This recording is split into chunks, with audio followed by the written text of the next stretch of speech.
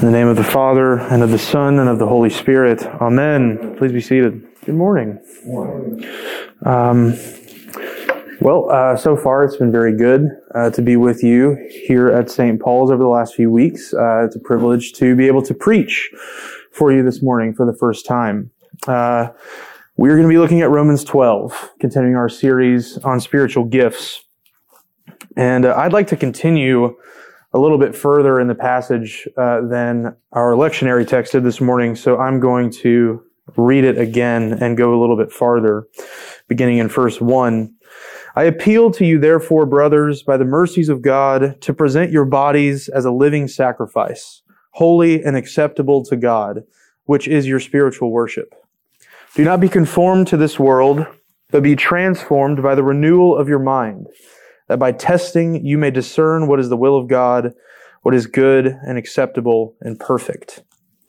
For by the grace given to me, I say to everyone among you not to think of himself more highly than he ought to think, but to think with sober judgment, each according to the measure of faith that God has assigned. For as in one body we have many members, and the members do not all have the same function, so we, though many, are one body in Christ, and individually members one of another. Having gifts that differ according to the grace given to us, let us use them. If prophecy, in proportion to our faith. If service, in our serving. The one who teaches, in his teaching. The one who exhorts, in his exhortation. The one who contributes, in generosity. The one who leads, with zeal. The one who does acts of mercy, with cheerfulness. Let love be genuine. Abhor what is evil. Hold fast to what is good. Love one another with brotherly affection. Outdo one another in showing honor. Do not be slothful in zeal. Be fervent in spirit. Serve the Lord. Rejoice in hope. Be patient in tribulation. Be constant in prayer. Contribute to the needs of the saints and seek to show hospitality. Okay, well this is, as I said, this is a continuation of our series on the spiritual gifts, and I will be talking about Romans 12, but first I want to say a few words about Romans 1 through 11, a few things about the book of Romans as a whole that will help us understand chapter 12. And what is the book of Romans about? Well, the book of Romans, I would like to submit to you, is about, it's concerned with the story of God's relationship to his rebellious creatures. The book of Romans tells the story about how God deals with his rebellious creatures, how he restores relationship with them, with us. And so chapters 1 through 3, broadly speaking, tell us about that rebellion, starting with Adam, that disregard for the relationship that God desired to have with us, and for the kind and gracious lordship he wanted to exercise over us. And then Paul reminds us that even back in the midst of that rebellion, there is a preview of redemption in Christ. That we see that preview of redemption in God's covenant with Abraham, that covenant that's renewed with Moses and David, and so on and so forth. That's the end of chapter 3 into chapter 4. And then the story turns to the present. And Paul describes in chapters 5 and 6 how Jesus Christ reversed the direction that Adam set humanity going down, and how Christ's death for our redemption can be appropriated, can be imparted to us, given to us, so that the power of sin can be broken. And there's a famous passage where Paul says, "What shall we say then? Are we to continue in sin that grace may abound? By no means." Right? We were buried, therefore, with him by baptism into death, in order that, just as Christ was raised from the dead by the glory of the Father, we too might walk in newness of life. And then chapters 7 and 8 tell us how our union with Christ both frees us from our sinful pasts and opens up to us a new present that is characterized by, filled by God's Holy Spirit. And in chapters 9 through 11, the story points to the future. Paul tells us that from the beginning, God's plan of gracious election was at work, starting with Israel, culminating in Christ, who brought the law to its end, to its fulfillment, and that the future return of Israel will be God's sort of climactic act, the climactic act of God's gracious restoration of his lordship over rebellious creation. Now, why do that mad dash through chapters 1 through 11? Well, I want us to see that the book of Romans tells the story of God's graciousness toward us in Jesus Christ. Because we have a passage today with a lot of imperatives, with a lot of exhortations, a lot of commands, right? Do this, use your gifts like this. And I think it's really important that we don't forget what precedes this. Chapters 1 through 11 give us the basis for the pastoral exhortation. What is the therefore? Therefore, right? So if the story that Paul is telling is the story of the grace of God toward his rebellious creatures, a grace that refuses to abandon us to any other lordship than his own, the results of that story, which is what we're talking about in Romans 12, the results of that story are themselves a continuation of grace. They're also a matter of grace. It's not that God has been gracious to us and is now saying, okay, what are you going to do with this? God hasn't bailed us out of jail and said, okay, kid, don't waste it. No, he has been gracious to us, and he continues to be gracious to us in the kinds of ways that Paul is going to talk about. He's gracious to us by enabling us to love one another, to live in unity with people who are different from us, to discern what is good and acceptable and perfect, to use the gifts that he has given us. God has been gracious to you and raised you to new life by uniting you with Jesus Christ. Therefore, since you are now in Jesus Christ, you may do these things. So the very fact that Paul can include these sort of ethical exhortations in his letter is a further demonstration of God's grace. Because as he tells us in chapter 7, if you're still under the power of sin, and you're still under the power of the law, then these kinds of exhortations, admonitions, can only serve to drive us further down the road of sin. Right? We can see this in Paul's life. Paul's a Pharisee, right? He's a member of the Jewish party, known for their particularly meticulous and spirited study of the law. So Paul knows the law better than most people, and yet the law did not bring Paul to Jesus. The law actually drove Paul further away from Jesus and drove Paul to hunt down his followers and to persecute his church. The law did not get Paul to Jesus. Jesus had to come to Paul.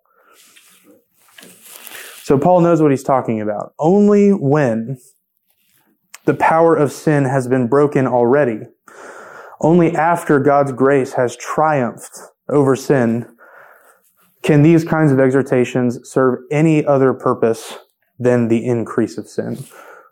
I think it's important that we mention this, because sometimes when we talk about spiritual gifts, not Pastor Mark over the last several weeks, but sometimes when we talk about spiritual gifts, we forget that the Christian life and everything about the Christian life is empowered by God. It's made possible by God's graciousness towards us. Remember that quote from chapter 6. We were buried with him by baptism into death, so that as Christ was raised from the dead by the glory of the Father, we too might walk in newness of life. Who is doing all of that? God. We don't walk in newness of life because we decide to. We aren't raised from the dead because we decide to be raised from the dead. We are raised from the dead because God wants it so. God does the raising. God is the chief actor here. And what God begins, God brings to completion. That is one of the most important themes of Romans, and it's one of the most important themes of Scripture as a whole. So, in Romans 12, we might say that Paul is not just exhorting the church. He's not just giving pastoral admonition to the people. He's describing the saints. It's like Paul is saying, be who you are. Become what you already are. So So by the power of the Holy Spirit in the church, God creates a different kind of community, a group of people who, though many, are one body in Christ, and individually members one of another. A group of people whom God, the Holy Spirit, has given particular gifts. Gifts that the Holy Spirit himself uses to further his kingdom. Prophecy, service, teaching, exhortation, giving, leadership, mercy, and other gifts that Scripture describes elsewhere, right? These are not the only gifts we read about.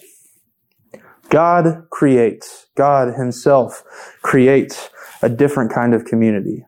A community where people fit this description. Let love be genuine. Abhor what is evil. Hold fast to what is good. I'm used to saying cling to what is good. I think that's better. Love one another with brotherly affection. Outdo one another in showing honor. Do not be slothful in zeal. Be fervent in spirit. Serve the Lord.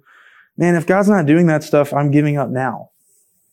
I mean, I need to lie down after reading a list like that, right? It sounds exhausting. I can't do that stuff. Certainly not all of the time, and not even most of the time. And I don't know anybody who can. Maybe Luke. But God is doing it, right?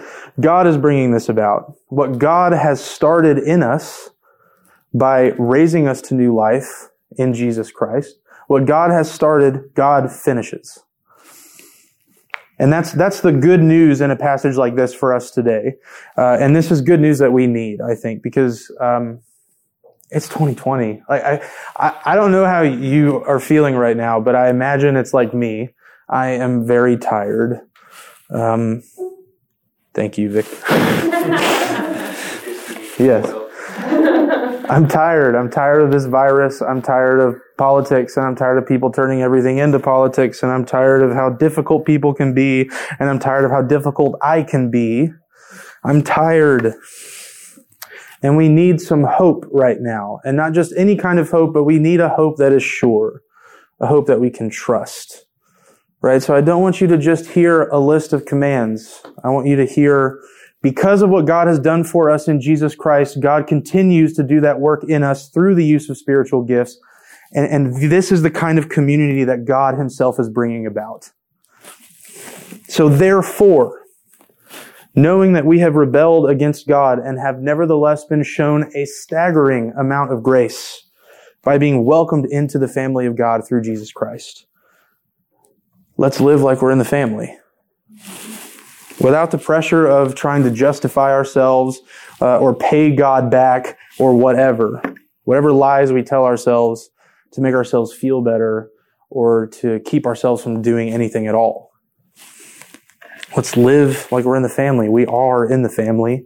Let's live like it, yeah? Because we know these things that Paul's telling us, they're difficult, right? So often our love is not genuine.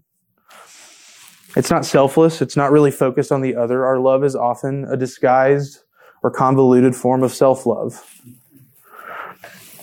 So often we abhor what is good, and we hold fast to what is evil. So often we outdo one another in trying to claim honor and not receive honor and not give honor.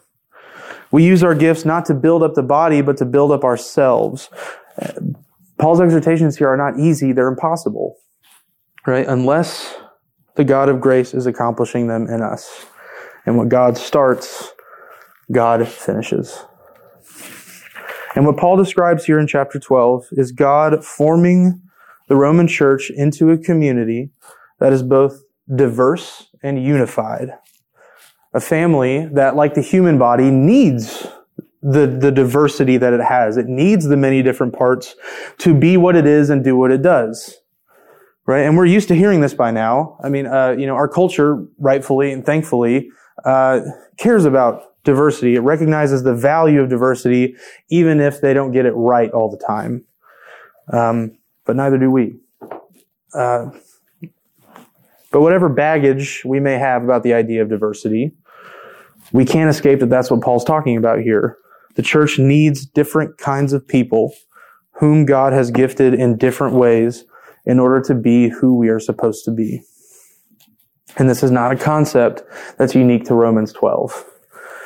Right? 1 Corinthians 12, the other big chapter in the Bible on spiritual gifts. This chapter talks about diversity of the body as well, right? And actually with a little bit more depth to it. Remember, Paul goes through the foot. The foot should say, I'm not a hand. What use do I have for the body? And the ear and the eye. He talks about how they're all necessary for the body to function as it should. We see the same thing here in Romans. In verse 4, for as in one body we have many members, and the members do not all have the same function. So we, though many, are one body in Christ, and individually members one of another. So in Christ we have been made into one body, one family, and we belong to each other. And I think by and large, Americans have forgotten what it means to belong to one another. Everything about our society screams mine and freedom and choice. And the funny thing is that doesn't even make us happy. But we keep going down that road. We keep trying to get those things until we're all alone in our dark houses with our piles of stuff. But God offers us a different vision. The privilege and the responsibility of belonging to one another, to caring for one another and being cared for, to show hospitality when we can and to receive it when we need it, or to receive it when other people need to show it. To have our hearts weaved together by the Holy Spirit, the one who makes it possible for a community like this to exist. We are, brothers and sisters, participating in, ushering in the kingdom of God. The new heavens and the new earth. This is a glimpse of the new creation that Paul's describing here. The family of God, freed by the grace of God to love and serve their neighbors with the various gifts that they've been given. It begins in the church, and like a pebble dropped in a pond, it ripples out. Beginning with the church, God is redeeming and restoring relationships. Our relationships with God, with ourselves, with each other, and with all of creation. God is starting here. And when God starts, God finishes. So Paul lists a few gifts here in verses 6 through 8. It's not meant to be an exhaustive list of gifts. There are others mentioned elsewhere in the Bible, and likely others mentioned nowhere in the Bible. These are the ones Paul focuses on for the Roman church. The first one is prophecy, which basically means proclaiming God's words to the church. It's close to preaching, might not be exactly the same. It can include predictions of the future. We see prophecy like this in Acts a couple of times in chapters 11 and 21. You can make a note if you want to look at those later. But prediction is not the main thrust of prophecy. Not in the Old or New Testaments, actually. One of my seminary professors used to say it this way, that prophecy includes both foretelling and forthtelling. And forthtelling is as important, if not actually more important, than foretelling. Because forthtelling here meaning, proclaiming what God has to say, the word of God to His people, His mercy, His favor, His judgment, etc. So if you read the Old Testament prophets, what they're doing most of the time isn't predicting really specific events, but they're proclaiming the natural consequences of what happens when you disobey God. When you disobey God, you're going to come to ruin sooner or later. Okay? So that's prophecy. Service. It's a little bit less precise of a word.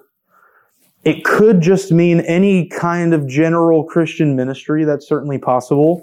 I don't want us to exclude that possibility, but the fact that all the other gifts in this list are a little bit more precise, they have more specific meanings, it leads me to think that there's a connection here specifically to the office of the deacon.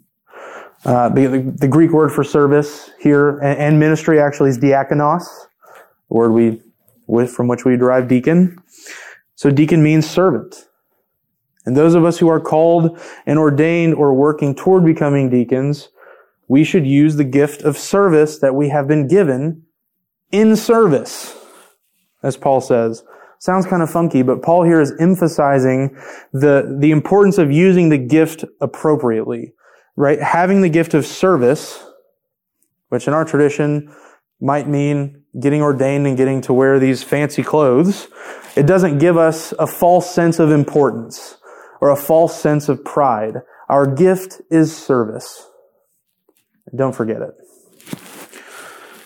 Teaching. We know what teaching is. Teaching Scripture. Teaching the content of the Christian faith as it's been handed down and preserved in the church. Exhortation is the continuation of teaching in that it is urging us to live out the gospel. Teachers teach what the gospel is. Exhorters encourage us to live out the gospel. The one who contributes is maybe a little bit more difficult. I came across a few meanings here, but I think it means that those of us who are in a position to share our resources with those who are less fortunate, we should give generously, as Paul says, and without fanfare and without ulterior motives. That's a tough one. We've all heard horror stories about, someone saying, I get to choose the color of the carpet, right? Or whatever. Giving without ulterior motives. It's a hard thing to do. It's impossible sometimes. But God is doing the work, right? God is beginning this work in us. The one who leads the leaders, right? Leaders of the local church. Definitely includes clergy, probably includes others. There are lots of ways to lead that don't fall within the parameters of ordained ministry. But those who lead are to lead with zeal, which I think here means a combination of eagerness and diligence, right? So leading enthusiastically and also leading well. It's hard to do both. Hard to do all the time, at least one or the other. And the last, it's the same with the last gift that Paul mentions, doing acts of mercy. Those of us who do acts of mercy, or who are particularly gifted in that way, should do so with cheerfulness. We need to avoid downcast attitudes or begrudging attitudes. And that's hard. It's hard to do that all the time. The weight of these gifts, brothers and sisters, will crush us if we forget that this chapter begins with a therefore. If we forget that it is the God who has chased after us and rescued us from sin and death who is empowering us to live into these gifts. It's God the Holy Spirit who has both given these gifts and uses them in us for the good of His church in the world. It's the Holy Spirit who is forming us into the community we are made to be. Does that mean we don't do anything? Of course not.